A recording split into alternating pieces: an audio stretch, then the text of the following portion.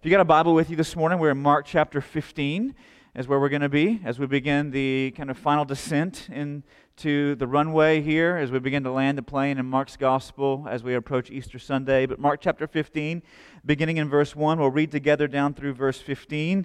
We had a few technical difficulties this morning, and so there's not going to be anything on the screen behind me today other than that picture, okay? And so Mark chapter 15, beginning in verse 1, we'll read that through verse 15 together. And as soon as it was morning, the chief priest held a consultation with the elders and the scribes and the whole council. And they bound Jesus and led him away and delivered him over to Pilate. And Pilate asked him, "Are you the king of the Jews?" And he answered him, "You have said so." And the chief priests accused him of many things. And Pilate again asked him, "Have you no answer to make? But see how many charges they bring against you." But Jesus made no further answer, so that Pilate was amazed. Now at the feast he used to release for them one prisoner for whom they asked. And among the rebels in prison who had committed murder in the insurrection, there was a man called Barabbas. And the crowd came up and began to ask Pilate to do as he usually did for them. And he answered them, saying, "Do you want me to release for you the king of the Jews?" For he perceived that it was out of envy that the chief priests had delivered him up. But the chief priests stirred up the crowd to have him release for them Barabbas instead. And Pilate again said to them, "Then what shall I do with the man you call king of the Jews?" And they cried out again, "Crucify him." And Pilate said to them, "Why? What evil has he done?" But they shouted all the more, "Crucify him." So Pilate, wishing to satisfy the crowd, released for them Barabbas, and having Jesus scourged, he delivered him to be crucified. This is God's Word. And the title of this message that was sent out in the email earlier this week is "Jesus, a Politician and a Terrorist." Now, I know that sounds like the beginning of a bad joke, right? Like Jesus, a politician, and a terrorist walk into a bar, okay? But this text in front of us today is no laughing matter. Is no laughing matter. And this text teaches us a great deal about who Jesus is and how He's treated. And it lays before us, I believe, two choices that every faithful follower of Jesus, every disciple of Jesus must make if they're to put their feet on the path of discipleship and continue pressing forward in their pursuit of who God has called them to be. And so this morning I want us to look at those things. I want us to jump right in. Take a look at what the text teaches about Jesus and then the two choices it lays before us. So what does this text teach us about Jesus? It teaches us that Jesus is king, that He's innocent, that He's rejected, and that He's condemned. Those four things. He's king, He is innocent, He's rejected, and He is condemned. First of all, Jesus is king. In verse 2, Pilate asked Jesus, "Are you the king of the Jews?" And Jesus' reply is very ambiguous because Jesus doesn't say yes and Jesus doesn't say no. Jesus says, "That's what you say." All right? He says, "You have said so." Now listen, the reason Pilate asked him about this particular charge that the chief priests, scribes, and elders, the Sanhedrin, had brought before him is for this reason. Pilate is not concerned at all whether or not Jesus was the Jewish Messiah. Pilate could care less about the charges of blasphemy that the elders and scribes and chief priests brought against Jesus. He is not concerned about whether Jesus is a powerful prophet or whether or not Jesus is even a sympathetic priest. He has no concern for the Jewish customs or beliefs. In fact, throughout his reign, he continually demonstrates as much. Let me give you a few examples. On one occasion, Pilate introduced into Jerusalem, right, the seat of Jewish worship and at one point political autonomy. He introduces into Jerusalem these military standards or these poles that upon them had carved the bust of the emperor himself in Rome. And in so doing, he violates the Jewish law of prohibiting images or idols to be established within their worship and within their culture. Now, the result of that was the fact that many Jews rose up and they marched 70 miles to Pilate's residence outside Jerusalem, where they protested peacefully for 5 days straight. All right, they made a 70-mile march. They didn't get in the car and drive, right? They marched to Pilate's house and protested outside of his home for 5 days. And initially, Pilate said, round them all up, put them in the arena, and slaughter them. But whenever the Jewish people who had come to protest essentially laid their hands to their throats, Pilate recognized that they were willing to die for what they believed before they yielded to what he had established. And so he eventually relented from that order. On another occasion, he spent money from the temple treasury to build a 23-mile-long aqueduct to bring water into Jerusalem.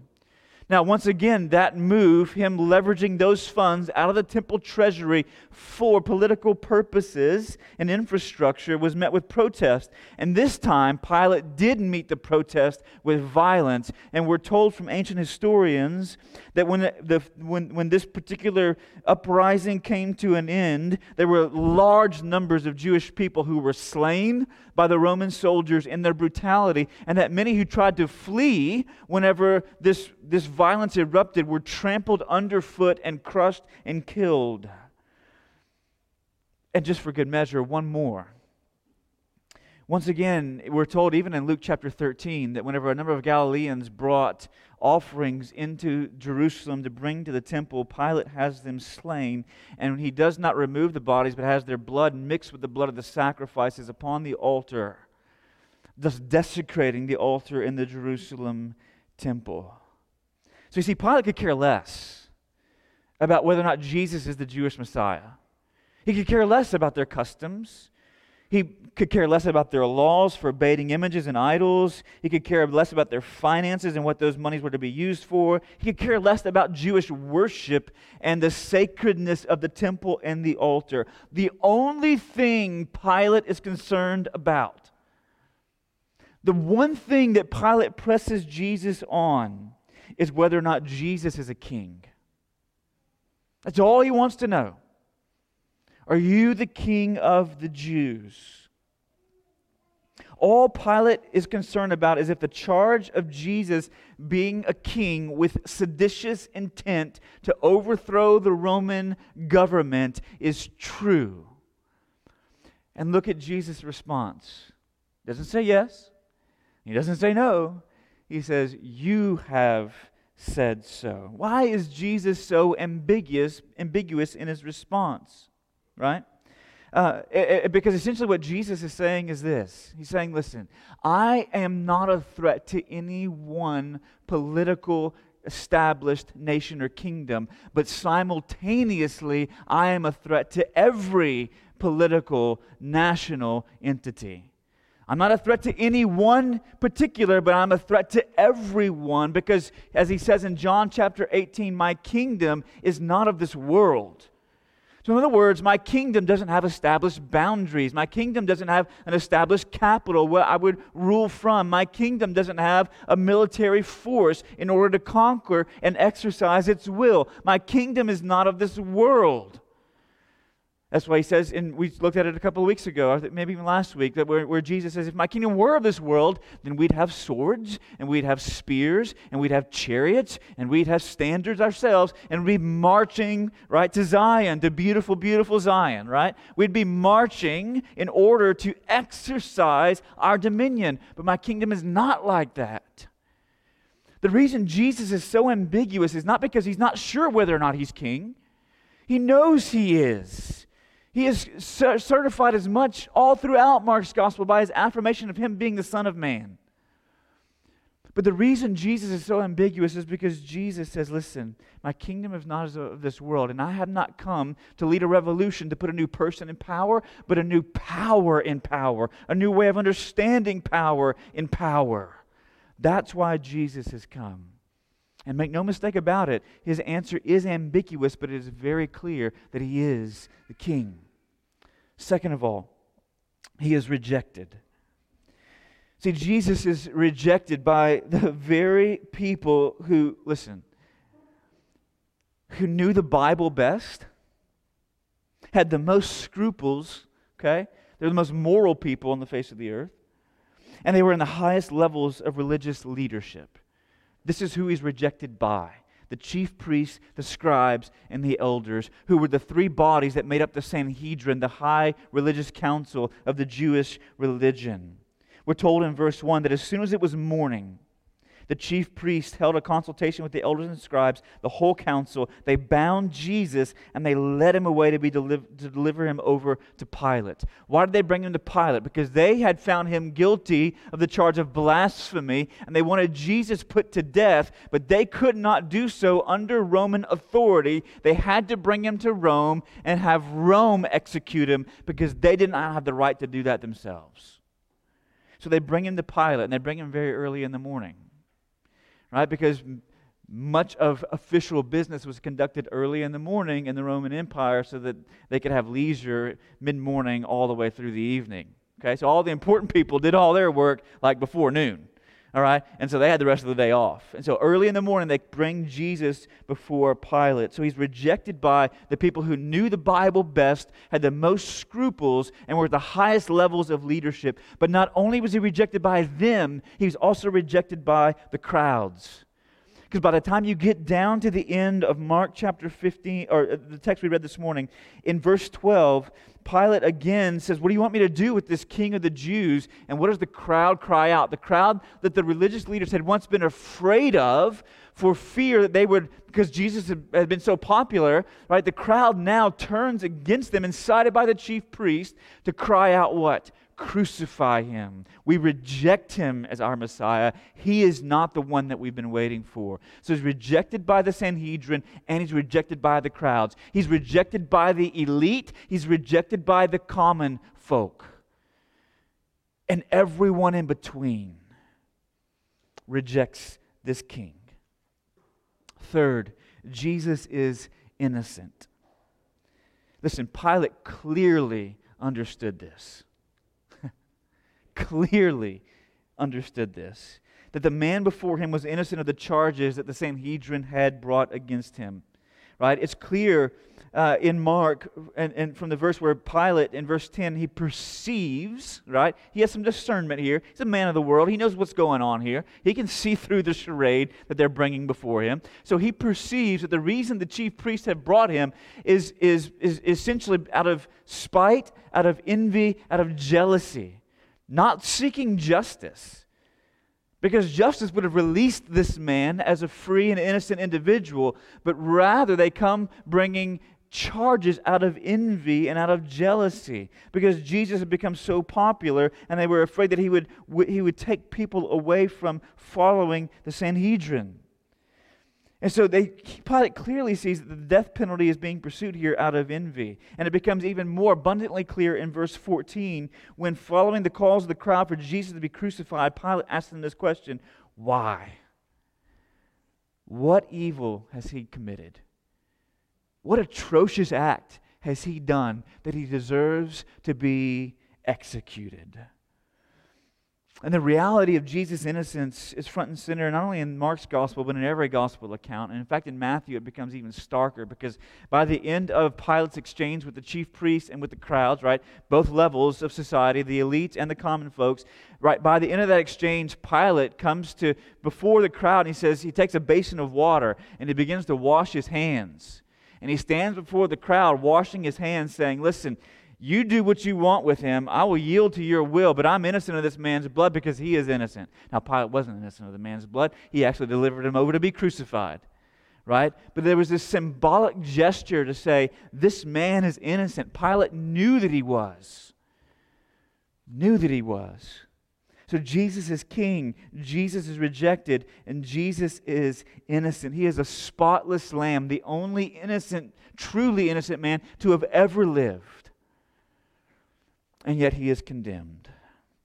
In verse 15, we're told, "And having scourged Jesus, Pilate delivered him to be crucified." Now listen, Mark is not interested in necessarily recounting all the gory details of what a flogging or a scourging involved in his day. Right? Mark is very succinct in his writing. In fact, most of the other gospel authors are as well. But people who are reading Mark's account in his original audience would have known very well what was involved in this torture. To be scourged in Jesus' day was a brutal experience. In fact, in ancient documents, we're told that women were exempt from that punishment, not only from receiving it, but from having to witness it, even having to look on as it was being conducted. Okay? Right? And so if they were caught in a crime, they would not receive that. And if it was being done publicly in order to dissuade other people from committing that same crime, the women of the town or of the province would not have to watch that. In fact, we're told by one ancient historian, Suetonius, he even mentions that the Emperor Domitian was horrified after witnessing an individual being scourged. Because this is what it involved. When a man was scourged, he would be stripped of all of his clothing. He'd be naked and then bound to a post, secured there. And then he would be beaten with a leather whip. And in that leather whip would be woven bits of bone or rock or metal. And as the individual was beaten with that whip, bound to that post, right, this scourging would not only cut deeply into the skin and into the muscle tissue, but oftentimes it would begin to rip chunks of flesh out of the body of the individual who was being scourged. So much so that it would reveal bone and internal organs at times. In fact, many individuals who were scourged prior to crucifixion, which Rome did that to lessen the amount of time they were hanging on the cross when they were crucified. But many of the individuals didn't even survive the scourging to make it to the cross. It was a brutal experience. And Pilate, though he is innocent, hands Jesus over to the guards who would brutally torture him as he's condemned to death. And Jesus is king. He's rejected as such. He is innocent, and yet he's condemned. Now, if you were just a regular average person reading this text, you may be tempted to think, listen, that Jesus was just a good Jew having a bad Friday, right? But Mark will not let us escape with that assumption. Because it seems like there's no rhyme or reason to this rejected king who is innocent being unjustly condemned. And yet Mark wants to know that in the midst of all of this evil, in the midst of all of this injustice, in the midst of the collusion between religion and politics in order to crucify an innocent man, Mark wants to know us that in the midst of all of that, God is still in control. He's still superintending. He's still governing everything that is taking place on that Friday. And here's why. Because at the beginning of the text and at the end of the text, we read about Jesus being delivered over to Pilate by the Sanhedrin, and then we read about Jesus being delivered to crucifixion by Pilate. He is delivered over. He is handed over.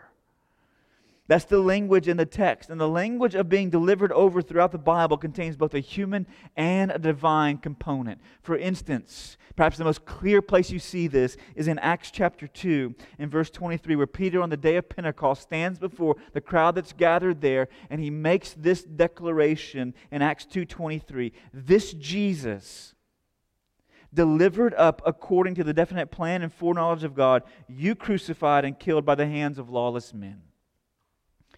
Jesus delivered up. Okay, so there were human agents who were doing the delivering. Who are those human agents? The Sanhedrin, the chief priests, scribes, and elders. Who are the human agents? Pilate. You have the religious authorities and the political authorities. These human agents who are handing him over, and yet Peter says this is taking place to fulfill the ordained plan, purpose, and will of God. So this is not just some good Jew having a bad Friday. This is the King of all creation, rejected by the elites and rejected by the common folks, who is innocent yet condemned and handed over to be executed, all under the very plan of God. This text tells us so much about Jesus. But listen, this text also tells us about two choices that we as His disciples must make if we're going to be faithful followers of His. You see, as this drama unfolds here you say, well, I don't see any choices here that I have to make or any commands that I'm given, but I want you to consider something. On the basis of what Jesus says elsewhere, whenever he says these words, a servant is not greater than his master. Remember this? Servant is not greater than his master. If they what? Persecuted me, they will what? Persecute you. Jesus says, listen, you should expect the same kind of treatment as I received in this world. And if we take Jesus at His word, then there are two choices all of us have to make with regards to how we would faithfully follow Him as we expect to be treated in the same way that He is treated. And the first one is this. So I'll say this. Pilate shows us one of those choices and the crowd shows us the other. And the first choice is this, that we're going to be faithful followers of Jesus, expecting the same kind of treatment that Jesus Himself received, though king and though innocent, is rejected and condemned, then we must choose endurance over expedience. We must choose endurance over expedience. Now, some of you are like, what in the world does that mean? Listen, expediency, okay? Expediency is defined by Webster, whoever Webster is today, right? But it's defined by Webster as the quality or state of being suited to the end in view.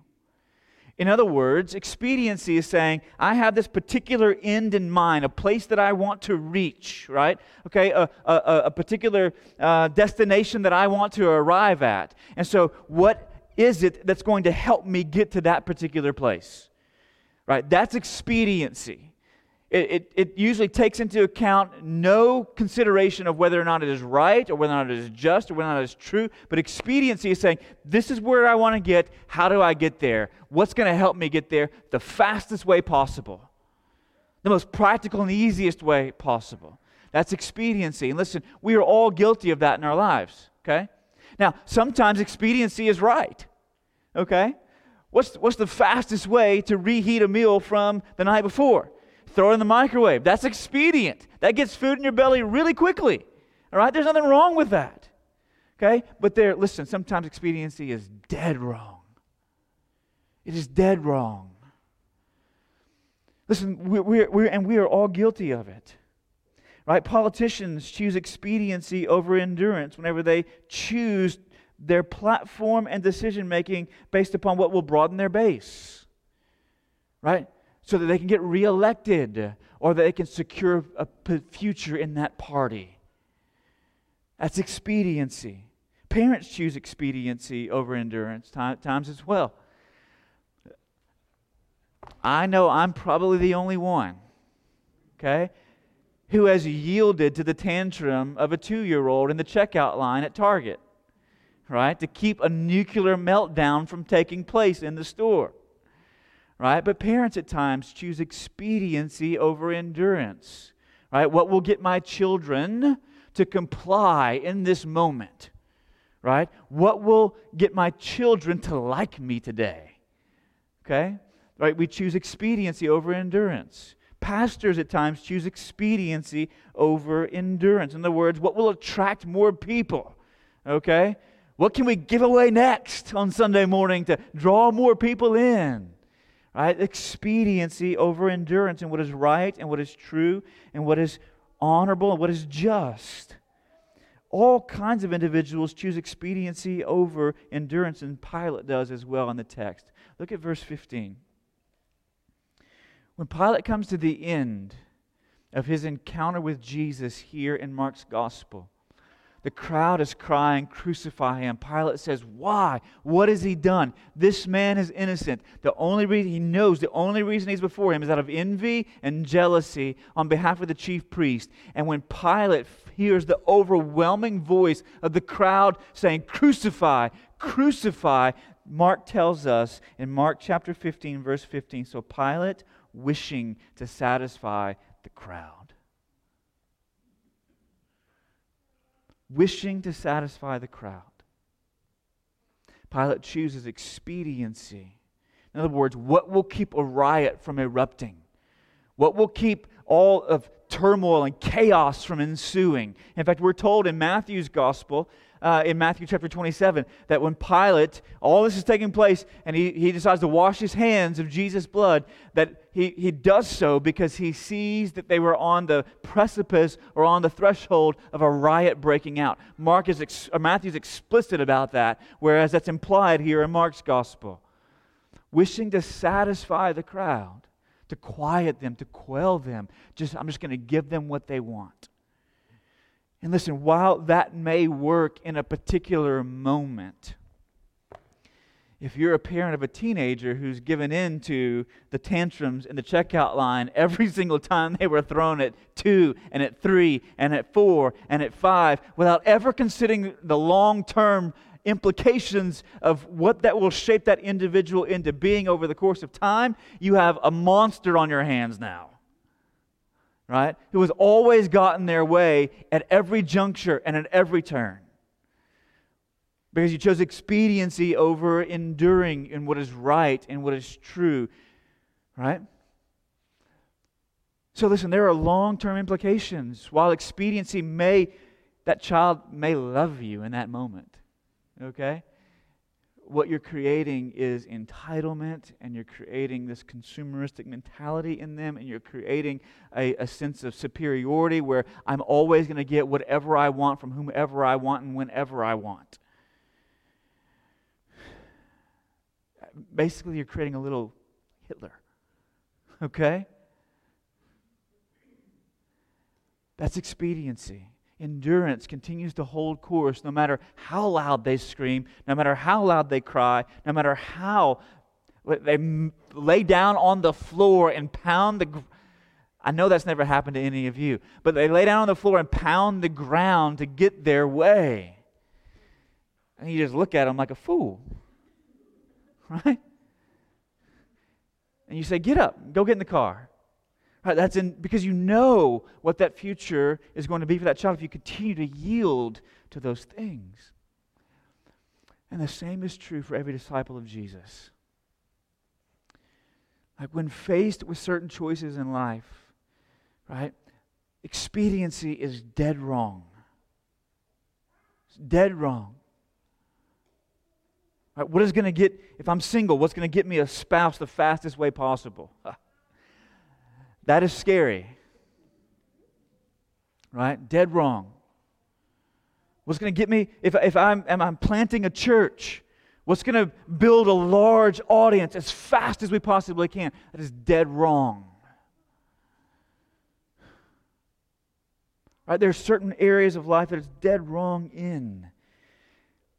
And many of the choices that you and I face in the world as followers of Jesus require endurance and not expediency.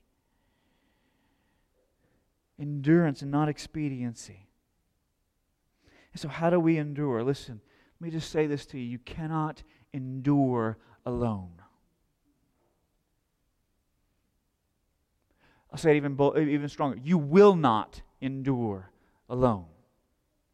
Listen, we did a fire at the house last night in the fire pit in the backyard, had some family over and some friends over, and we were doing some s'mores for dessert after dinner and built the fire back there, and it's crackling and popping and roaring, and eventually, that thing begins to kind of die down a little bit as those pieces of log begin to break apart and fall into little smaller coals, and you see down at the bottom these white hot coals burning down there in the bottom of the fire pit.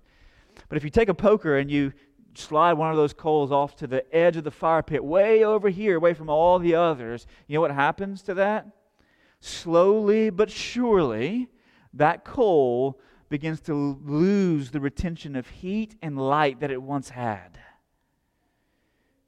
And it slowly dies and goes out.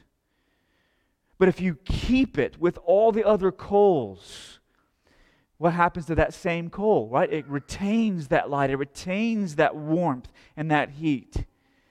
And the same is true for you and I, that we will not endure alone, isolated, separated from the people of God, the covenant community. The only way to endure, to retain light and heat in a cold and dark world is to retain connection with and involvement in the people of God within a local church, right? Which is why it's important to actually be here weekly. I know we've been in the midst of a pandemic. Listen, I get that, right? We're a little over a year now away from Saturday nights, me sending an email to everyone saying, hey, guess what? We're not meeting tomorrow. Okay? And for 12 weeks, we live streamed from Justin's living room, Justin and Melinda All's living room. Okay? And at first everybody's like, oh, this is awesome, man. We in our PJs on the couch and we're singing and we're watching. And then slowly but surely, that fatigue set in. People are like, when can we meet again? You know why? Because you were slid over into the corner of the fire pit. Not connected, not invested relationally, seeing other people who are walking with Jesus, honoring Jesus, in choosing endurance over expediency in their challenges of discipleship. You're not around them. You're not communicating with them, not communing with them on a regular basis. And as a result, you begin to sense the, at times, apathy that grows in that isolation.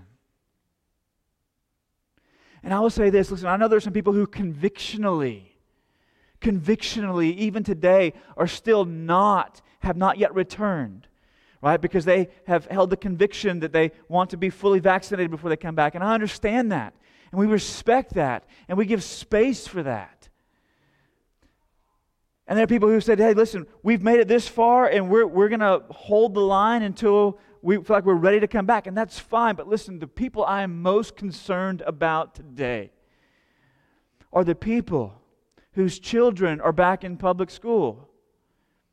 And they're playing sports, and they're going to extracurricular activities, and they're going to work in their offices and workplaces, and they're traveling and going on vacations. And you see them at restaurants, dining out in the community, and yet they're not back in church. Those are the individuals I'm most concerned about. So if that's you, I want you to consider whether or not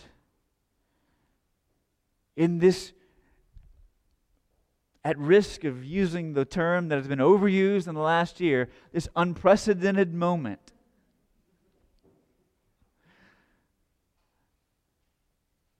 in this moment, what would it take to begin to step back into the covenant community, to reunite yourself with a local body where you can love and be loved, serve and be served, care and be cared for, speak truth into people's lives, to encourage that flame to burn bright and strong so there'll be light and heat where there has been a sense of apathy. Because listen, no matter how expositional the preaching, no matter how good the music, sitting on your couch is not the same as sitting among the saints and knowing their stories and their struggles, knowing their burdens, and yet hearing their voices lifted to God around you. That is not the same.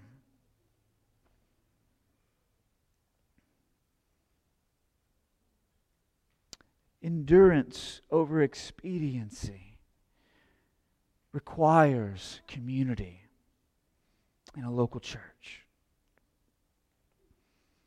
Second choice that we have to make is this: to choose the true Son of God over the popular one. In verses 6 and 7, we're told that it was Pilate's custom at the Passover feast every year to release one of the prisoners that had been arrested and charged and convicted.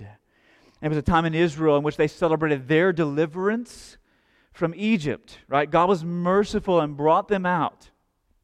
And so every year Pilate was like, I'll show them how merciful I am. I'll let go one of these prisoners. Right? That'll give me some courage, some favor, right, in the eyes of those individuals, those Jewish people there in Jerusalem. And so in verses 6 and 7, we're told there was a man in prison whose name was Barabbas, who had been involved in an insurrection, an attempt to overthrow Roman authority, Roman rule, the Roman government there in Jerusalem. And during that uprising, he had committed a murder, taken someone's life. And he's sitting in prison. In our day and age, we might call him a domestic terrorist. That's why Jesus, politician, you get where the title comes from now, right? Now, we don't know much about Barabbas outside of this information, but he plays a very significant part in the story of Jesus being condemned to death. He shows up in all 4 gospel accounts, Matthew, Mark, Luke, and John. They all mention him by name, and they all write about that fateful day in which his sentence is commuted, essentially, and Jesus would be condemned in his place.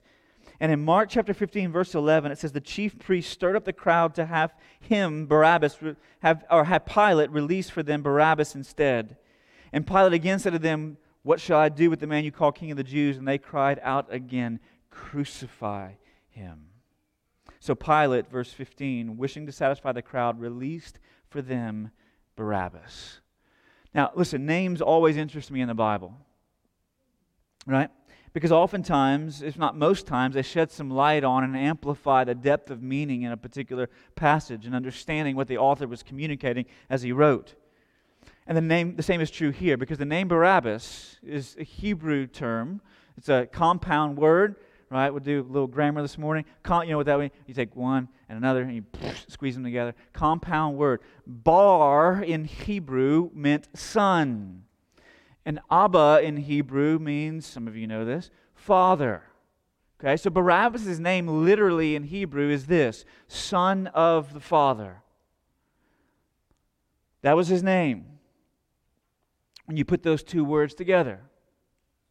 And yet Mark has been showing us all throughout his gospel account that there is a true son of the Father. So whenever we read this text at surface level, we go, okay, Jesus is condemned, okay? The innocent man is condemned and the guilty man is released. Yes, that is true.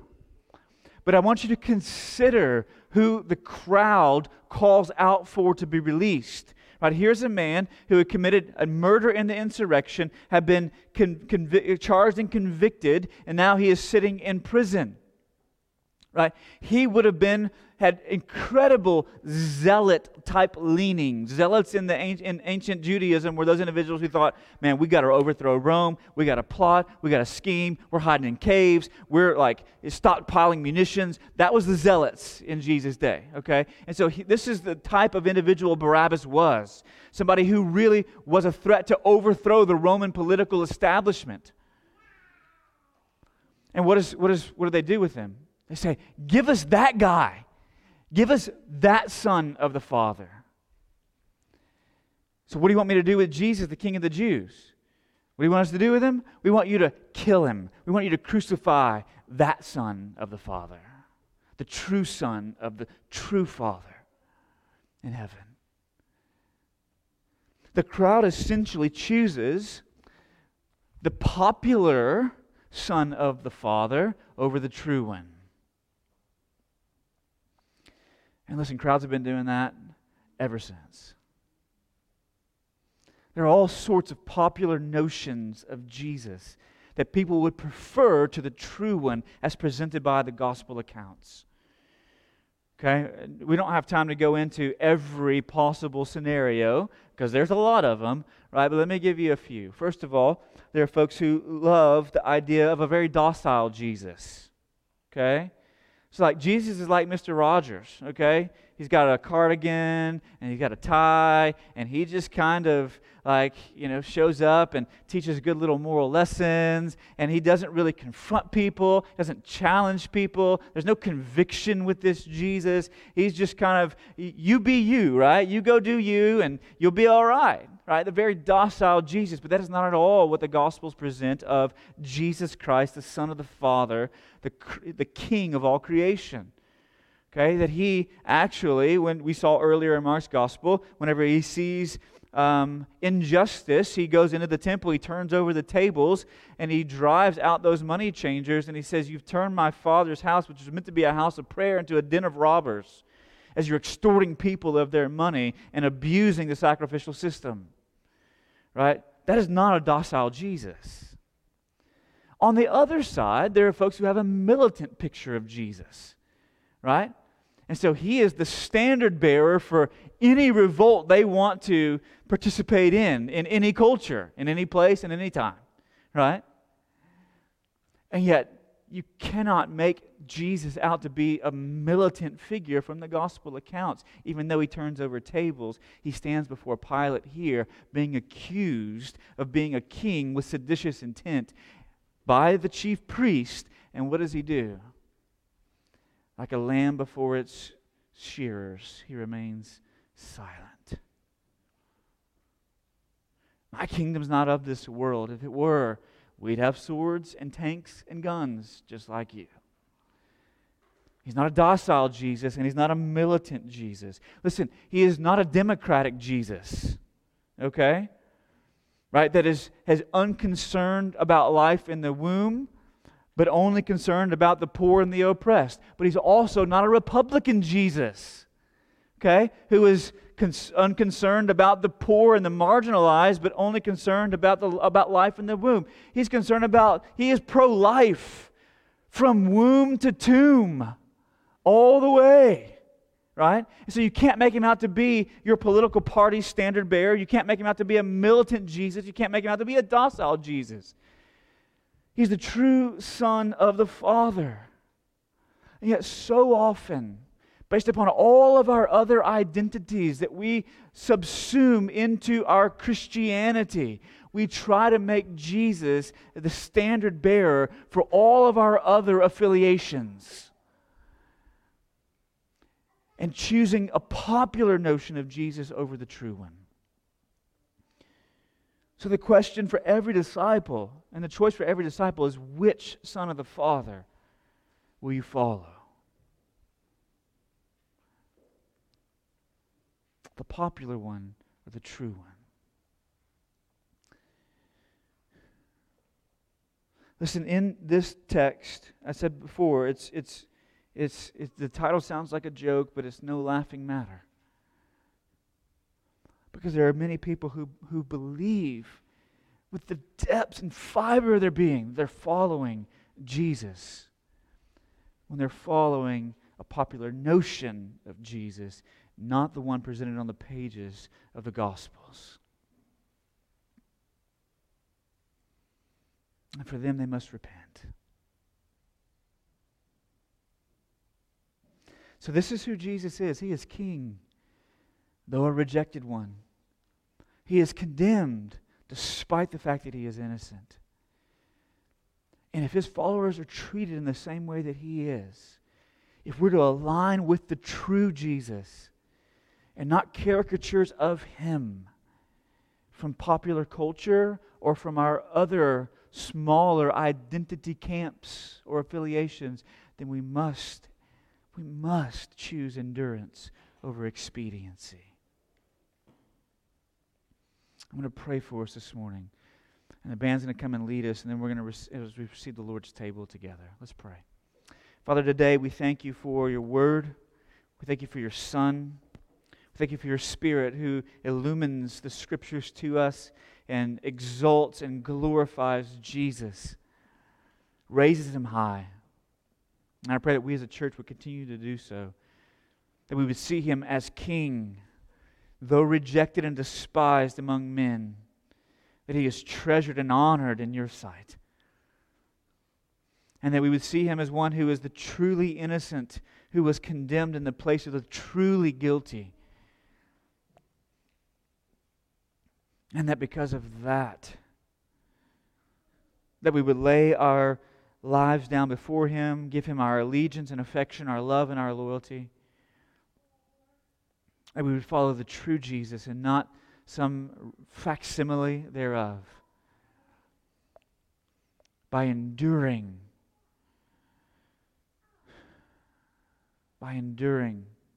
in what is true and what is right and what is just, rather than choosing the path of expediency to get us where we want to be as quickly as we possibly can. Father, give us grace to wrestle with the truths of this text and the realities of our lives, and to become more and more like the one that we follow. We pray in Christ's name. Amen.